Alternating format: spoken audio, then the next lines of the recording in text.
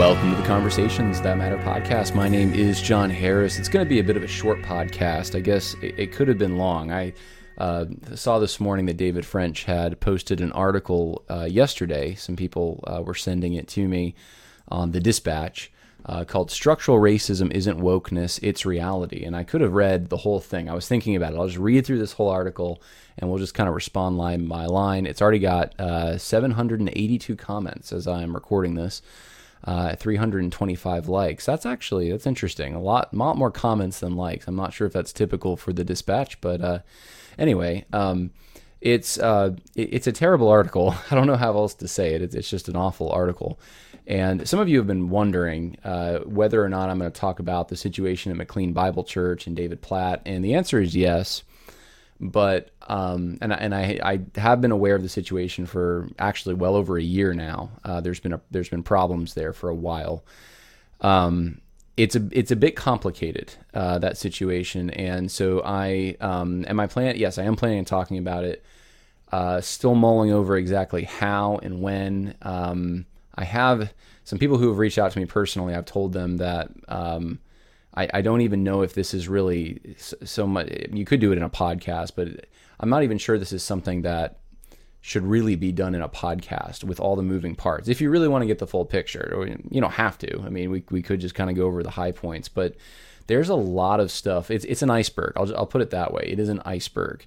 You are only hearing about the stuff above the surface. Below the surface, there is so much more, and so much that I don't even think I know about, but some of the things that I have heard, and it amazes me what's going on. It's very bad, in my opinion, what's going on at McLean. It is more sneaky than what happened at Naples. I mean, Naples was so simple compared to what's going on in McLean. Anyway, though, this was the launching pad used for David French's article, because David French is basically saying that the issues that are going on with David Platt right now and those so-called conservatives, he makes fun of them, who are against David Platt, are against him because of a statement like this. And I think this must be from when David Platt, I don't know when this is from, but I'm assuming this is from like 2018's T4G conference. It may not be, though. David Platt said this kind of thing a few times, I think. But here's the quote that David French quotes from David Platt. David Platt says, "A disparity exists. We can't deny this. There are not opinions, they're facts." These are not opinions, they're facts. "It matters in our country whether one is white or black. Now, we don't want it to matter, which is why I think we try to convince ourselves it doesn't matter. We think to ourselves, I don't hold prejudices towards black or white people, so racism is not my problem. But this is where we need to see that racialization is our problem. It's all of our problem. We subtly, almost unknowingly contribute to it." So this is an accusation. This is like the way that someone who's very nurturing in the way they have a good bedside manner knows how to accuse someone of something. Because basically he's accusing you of being a racist. He's accusing you in that quote of at least contributing to these systems of racism. And you're telling yourselves a lie when you say that black and white doesn't matter. You're a liar too. You're feeding yourself these lies. You're self-deceived. And he knows how to craft it in such a way. Russell Moore was also good at this, but not as good as Platt. Crafted in such a way where it doesn't seem like he's really accusing you. It seems like he's kind of in your corner. But make no mistake, this is an accusation. So David French is using this to say that this is the kind of thing that David Platt said that he's getting in trouble for now. This is what's causing the problems at the church, is these horrible people that think they're conservatives and they're not. Going after David Platt. And so David French tries to create a defense, for lack of a better term, I guess, for David Platt. He wants to defend, I'm assuming, his friend here, or someone he's close to, agrees with on some of these things. And so I thought about going through all of this. There's a lot of innuendo, a lot of, or just kind of taking cheap shots all over the place, a lot of just assumptions that you could take a long time to get behind. But what I thought was the worst part of this to me, and this is my Christian side coming out, is the way that he uses scripture. That's the most offensive thing to me in this whole article. It's the most, and it's the most basic thing as well. It's a simple mistake that he makes that he shouldn't. And I have not seen a response to my liking yet on this. I've seen some good ones, by the way. I should say that. I've seen some good responses. But I haven't seen one that really got into one of the main passages he uses, which is 2 Samuel 21. We need a response to that. And so this is one of the reasons that I decided I'm going to do this podcast. And so I wrote something, I posted it on Facebook, and I'm going to read it to you, and I'll comment as I read it to you. But we're going to work through 2 Samuel 21, or at least the working issues in that passage that David French wants to use, and what he left out. We'll mention that as well. And then we'll talk about some of the other passages, which are very easy to deal with. In fact, who was it? Owen Strachan. Owen Strachan wrote an article that I think he, within a few sentences, he dealt with those passages. I'm going to deal with them here too, but he did so in just a great way. It was a very good article on David French. I'm coming at it a little bit differently. So let's start at the beginning here. Here's a screenshot of on Twitter, David French posting this, and of course there's a picture of David Platt, so you know that this is about the situation at McLean, to some extent at least. I wanted to read for you some old quotes, not that old really though, 2019. This is David French in 2019 in an article in National Review. He doesn't work there anymore. He works for the Dispatch, but in National Review he said this: "Is there a boot on the neck of the American working class? Yes, or working class American. Yes, there is. Sadly, it is typically a man's own boot. His own choices weigh him down. His own decisions destroy his future. Elites can help and elites can hurt, but in the United States, a man can still make his own way. If he can't, the first person he should blame is the person who stares back at him in the mirror. The primacy of personal responsibility over public policy is an outdated conservative dogma. It's cold, hard, pragmatic fact." David French, February 25th, 2019. Here's David French on February 4th, 2016, in an article called "Mandatory Diversity Training and the Racist Injustice of Serena Williams' Multi-Million-Dollar Endorsements." Here's what he said: "Let's check in on the University of Missouri. Last semester, campus radicals pushed out the president largely because of a few alleged racial incidents that no sentient person believed he caused or could control. Now comes the brave new world of mandatory diversity training, where young students learn all about the oppression inherent in the system. There's one slight problem with the narrative, however. This isn't 1950, so the racial injustice is a bit harder to find." David French, February 4th, 2016. So these are things that I think those who are listening, most of you at least, you're resonating with this. You're saying this sounds like it's coming from someone who's actually conservative. And David French has been going through, I have never followed him like closely, but from what I've read, and people who have read him more closely have said the same thing. He's been shifting left now over the last few years, and in like the last 2 years, last year especially, there's been just a huge shift. And what do we attribute it to? I don't know. I don't know what to attribute it to exactly.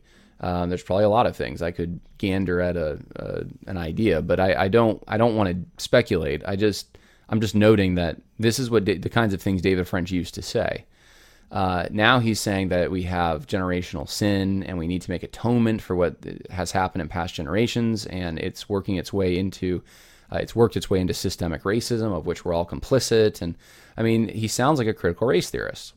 So there were two reactions. I just looking through some of the comments earlier today, and I really wanted to highlight because I thought these are good. One is Jacob Brunton. He said, "How would you distinguish between what you say here and wokeness?" And this is a really good question, and it's not asked enough.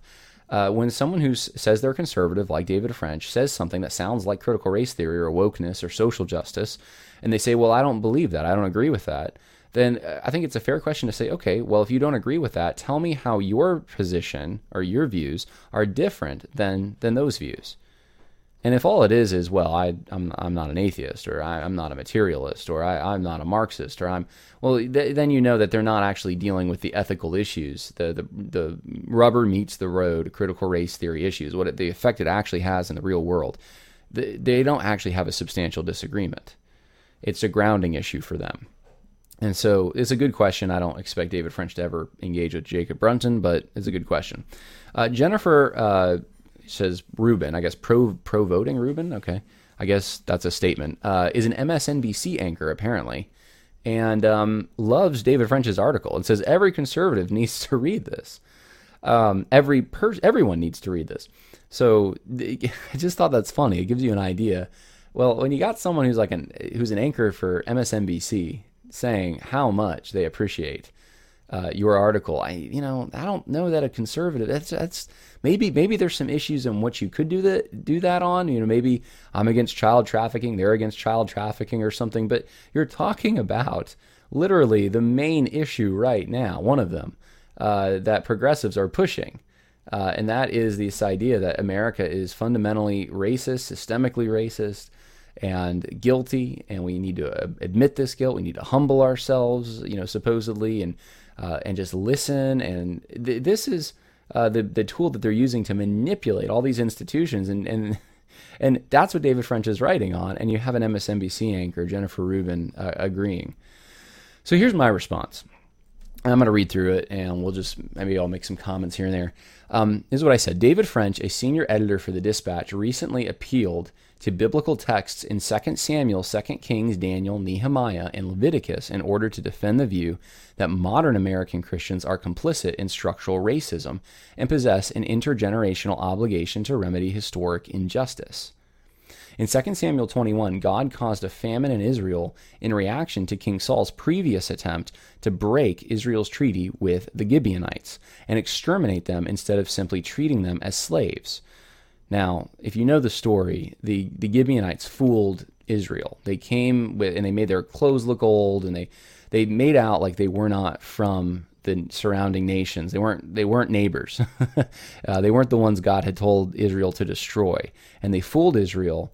And that led to Israel making a treaty with them.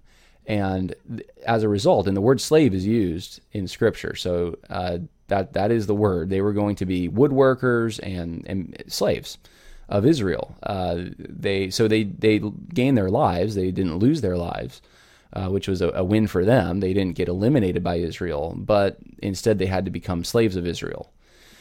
And I wonder what David French thinks of that. He wants to use this story as normative somehow for what America should do today. So I wonder how he feels about that. But that's in the story. So to give you some background. So as a result, Saul's predecessor, King David, handed over 7 of Saul's sons and grandsons to be punished for the sin of Saul and his bloody house. That's the term used in 2 Samuel, Saul and his bloody house. So King David is responsible. Well, he's the one that has to deal with this issue years after the fact, when there's a famine for 3 years in Israel that God caused, and the famine is caused because this is an unresolved issue of some kind. Saul tried to exterminate the Gibeonites. He never should have done it. He broke the treaty, and the justice still hasn't been served, essentially. So this is a unique situation.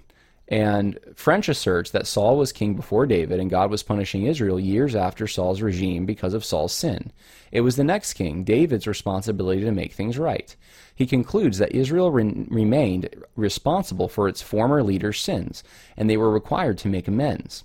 This responsibility extends to the United States of America, which he believes fails to ameliorate the effects of slavery and Jim Crow embedded in our system. Now, I want to just say, this is an argument we have to contend with from 2 Samuel 21. Most of the things that I saw dealing with this did not actually even, they didn't contend with this. They didn't go after 2 Samuel 21. There were like pot shots taken here and there on Twitter, but I haven't seen like a serious grappling with it. So this is, I do think, and I know that David French is outside of bounds. He's involved in all kinds of hypocrisy when he points to that, and he's not pointing to clear passages like Ezekiel 18, which I'll get to in a minute. But we do need to answer this. So here's my answer. It is significant that civil justice was limited only to living members of Saul's bloody house and did not extend to David's sons or any other Israelite.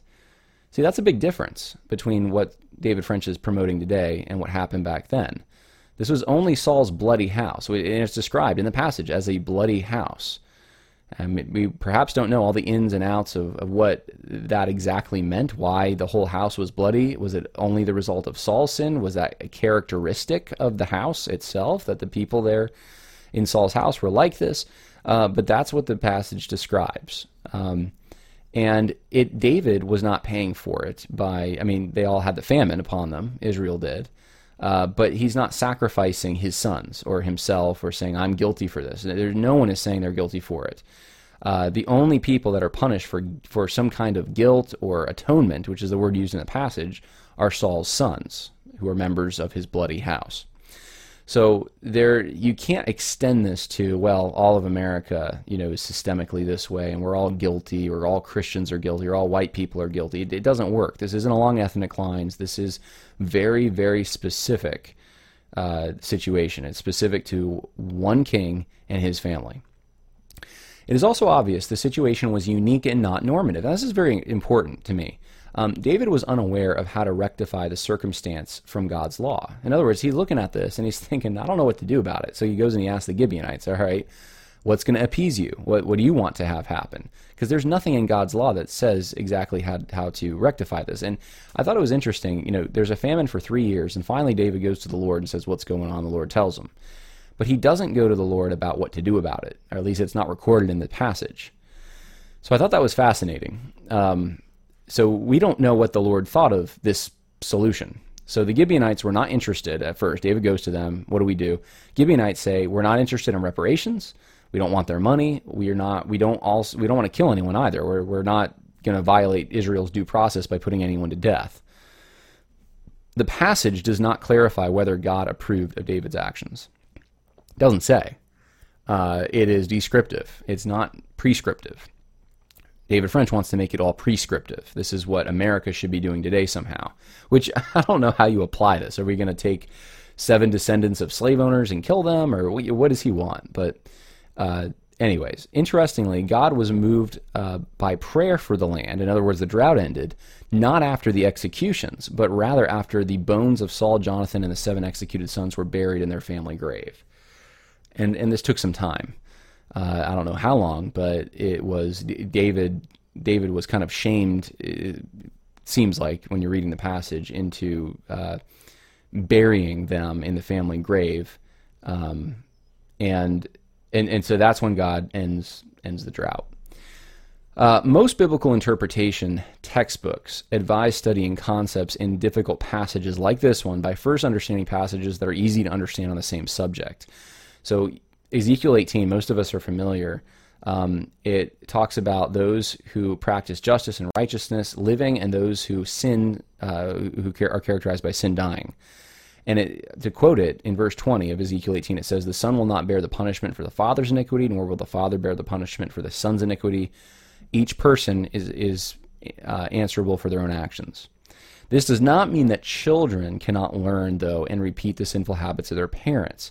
But it does mean that when they are punished for participating in the sins of their ancestors, it is because they are actually participating, not because they inherit someone else's guilt. So French uses the way Josiah, Daniel, and the Israelites during Moses and Nehemiah's times confessed their father's sins as evidence that modern Americans must repent and atone for systemic racism. Yet in all these examples, the current generation was actually confessing sins in which they themselves were participating, as they continued to perpetuate the sinful patterns of their parents. So perhaps this behavior makes even more sense in the context of a national covenant. So essentially, what I'm trying to say here is that most of the examples that French brings up, and they're not the ones he comments on, he spends more time in the 2 Samuel passage, but the other ones are all, our father sinned, our father sinned, our father sinned, we confess these sins. But it's always included in, and that's what we're doing. We are guilty of these same sins as well. So there's an inheritance of sin because they're inheriting the habit of their fathers, not because they're inheriting the guilt of their father's sin. And there's a big difference there. And David French wants to make out like you're inheriting the guilt, I guess. It seems that way, or at least those problems that were... it's up to you to rectify them. And one of the problems with this that I'm not getting into is he does attribute slavery and segregation to the current disparities that exist, and that's just not accurate. You can go back, I think, 3 or 4 episodes. I did a whole video on Phil Vischer and Jamar Tisby's woke ideology, and I went through piece by piece showing that the current situation is not so much because of segregation and slavery. It's because of other factors, and the main one being unstable homes. There's like history, like anything in history, there's a lot of converging elements coming together. But it's just a curious thing. The closer you get to slavery, the more you have a solid family in the black community, the more there are black-owned businesses and things of that nature. Even the crime rate. Now, the crime rate's been elevated for some time, but it didn't get up to over 30% until like 1941. And so, you go back farther than that when the country was more racially insensitive, etc. And why is the crime rate lower? So, anyways, I cite a lot more examples in that video. You can go check it out. And so David French is wrong about that. But focusing just on the scripture here, even if that was all true, that dog doesn't hunt. That it's not the children's responsibility to be guilty because, or to make right necessarily the sins that their parents did. Now, there are specific situations I could probably get into where dad ended up taking something from someone who's still alive, and the son has it, and that kind of thing. But that's not what we're talking about here. We are talking about hundreds of years. If we're going back to slavery, we're talking about if we're going back to segregation, 60, 70 years, and we're that generation is they're nearing the end of their lives now, the ones who experienced that, and they seem to be the ones that are less bitter about it. Isn't that interesting? It's the ones that never experienced it who seem to be the most bitter about it. But those who had no participation in that, in other words, they were not, even if they were living under it, they weren't promoting this. They weren't trying. They weren't committing actual sins. The Bible says are sins. They are not guilty. You have to be guilty of a sin to be guilty, in Christianity at least. And if your parents are involved in something, even if it was sinful for them, let's say your dad, your great grandpa, whatever, they were part of the worst kinds of racists imaginable. They actually murdered people out of racial hate, etc. Then you would not be guilty for that sin, and that's what Ezekiel 18 is teaching. And when Josiah, Daniel, and the Israelites during Moses and Nehemiah's times are lamenting or confessing the sins of their fathers, they're saying, we're doing the same thing.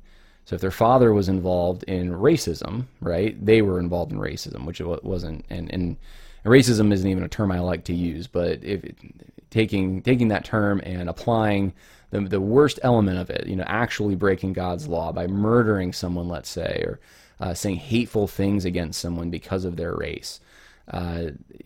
Evil, right? That's an evil thing to do. If you were doing that and your father did it and you learned it from your father, then that would be the connection. But again, the behavior makes more sense, I think, in the context of a national covenant between God and Israel. There is Abraham was going to be the father of many nations. And there is a promise that extends through generations. And we don't have that same relationship in the United States with God. And this is one of the interesting things to me. It's because it's common for social justice activists to oppose the idea that America is like Israel, a chosen nation. And they don't believe the civil laws specific to Israel apply to the modern liberal democracies like the United States. For example, David French, he believes the drag queen story hours at public libraries are one of the blessings of liberty. And he opposes efforts to limit their access to the public square. Yet, this would be out of step with Deuteronomy 22:5, which states, "A woman shall not wear man's clothing, nor shall a man put on woman's clothing, for whoever does these things is an abomination to the Lord your God." So David French is fine with running roughshod over that verse. That verse doesn't apply anymore, right? Because we're a liberal democracy. But yet, French has no problem stretching and selectively citing unique examples from the Old Testament he can use to bolster his arguments for systemic racism. So which is it? You can't have it one way. You can't say, well, those right-wing nationalists, they view us as America as a special nation that has some kind of a blessing attached to it and a covenant with God. Or you can't oppose that and then at the same time try to smuggle in all these things that are unique to the relationship Israel had with God. And so I think the story in 2 Samuel is unique to that relationship in some way. There's a national covenant between two groups, and then the Lord is the one punishing the land for this abridgment of that contract. And in the other cases, it's mostly idolatry. It's Israel committing idolatry and against the Lord. And the children realizing our parents have done this, we're doing this. We, as a whole collective, have broken this national covenant. So this is what David French is trying to use to apply to the United States. And I'm just saying, we don't have a national covenant, number one. And number two, the Scripture is very clear on that children do not pay for the sins of their fathers. And so these examples he tries to use are, at best, sketchy. The second, I think, honestly, this is the strongest verse they have, is the verse in 2 Samuel. I really do. I've seen all the verses that are used, to my knowledge, on this. I think 2 Samuel 21 is the strongest one they have, and it doesn't work. It just doesn't work. It doesn't give you enough information to see if God even approved of the way David dealt with this, and it's not a parallel to today's situation. So I wanted to give that to you. I hope that helps as you're thinking through some of these things. Some of you might have seen the David French article, and I wouldn't suggest reading it. It would be a waste of your time probably, but you're going to hear these arguments from other people. They're going to bring up these verses. You need to know how to deal with them when they're brought up, and we can't avoid the ones that are hard, like 2 Samuel. We can't just say, well, we're going to deal with the other ones and not 2 Samuel. We have to come up with answers for these things, and it's not hard. Once you just put on your thinking cap, you open the Word of God, it's not that difficult. So I hope that is helpful for you. God bless. More to come later this week. And I want to say just two things briefly. Number one, in closing here, I am switching over the audio podcast to a different podcast service. So I'm hoping that everything goes smoothly with that. But if there is a problem, if you're watching the video because you didn't get the audio podcast, that's the reason. It should rectify itself in a few days. And then the other thing is, I did announce yesterday, in like the shortest podcast of all time, but I was going to just remind everyone that there is a tab now at worldviewconversation.com. If you go there, and it's on the upper right-hand corner where all the tabs are, and it says host an event. And so if you click on it, there's a tab for, you can fill out a form if you want to host myself, and I have others that I have in mind for maybe a conference or speaking on this topic to a youth group or to your church, or I don't know, sky's the limit, I guess. But I realize not everyone can go to a big conference, and so I'm trying to coordinate with some other individuals to bring good teaching on social justice and a biblical reaction to it to your church, your neck of the woods. So check that out. Host an event at worldviewconversation.com. I was told earlier by the web designer that there was a glitch. So we're hoping that people yesterday did not sign up and then it didn't go through. Because I haven't really seen much. So that's rectified now. That's all. That's good to go. So if you did try to sign up yesterday or fill out that form, you're going to want to go back and maybe fill it out again. And I hate to inconvenience anyone, but we're just not sure if there was an issue with it yesterday. So it is running. We tested it. Seems like it's running well. And I want to leave you with that. So God bless. Hope you're going to have a good rest of the week. And I will be back on Wednesday with some more.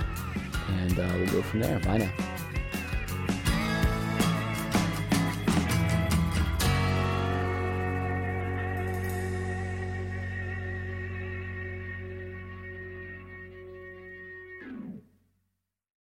You know how to book flights and hotels. All you're missing is a tool to plan the travel experiences you'll have once you arrive. That's why you need Viator. Book guided tours, activities, excursions, and more in one place to make your trip truly unforgettable. Viator has over 300,000 travel experiences to choose from. Everything from simple tours to extreme adventures and all the niche, interesting stuff in between. So you can plan something that everyone you're traveling with will enjoy. Real traveler reviews give the inside scoop from people who've already been on the experiences you're considering. So you can plan with confidence. Free cancellation helps you plan for the unexpected. And 24/7 customer support means you can travel worry-free. Download the Viator app now and use code Viator10 for 10% off your first booking in the app. Find travel experiences for you. Do more with Viator. Sick of being upsold at gyms? My guy, you're currently a base member. For $90 more, I can upgrade you to our Shred membership. For $130 more, you'll be a Swole member. And for just $300 more, you'll reach Sweat Platinum.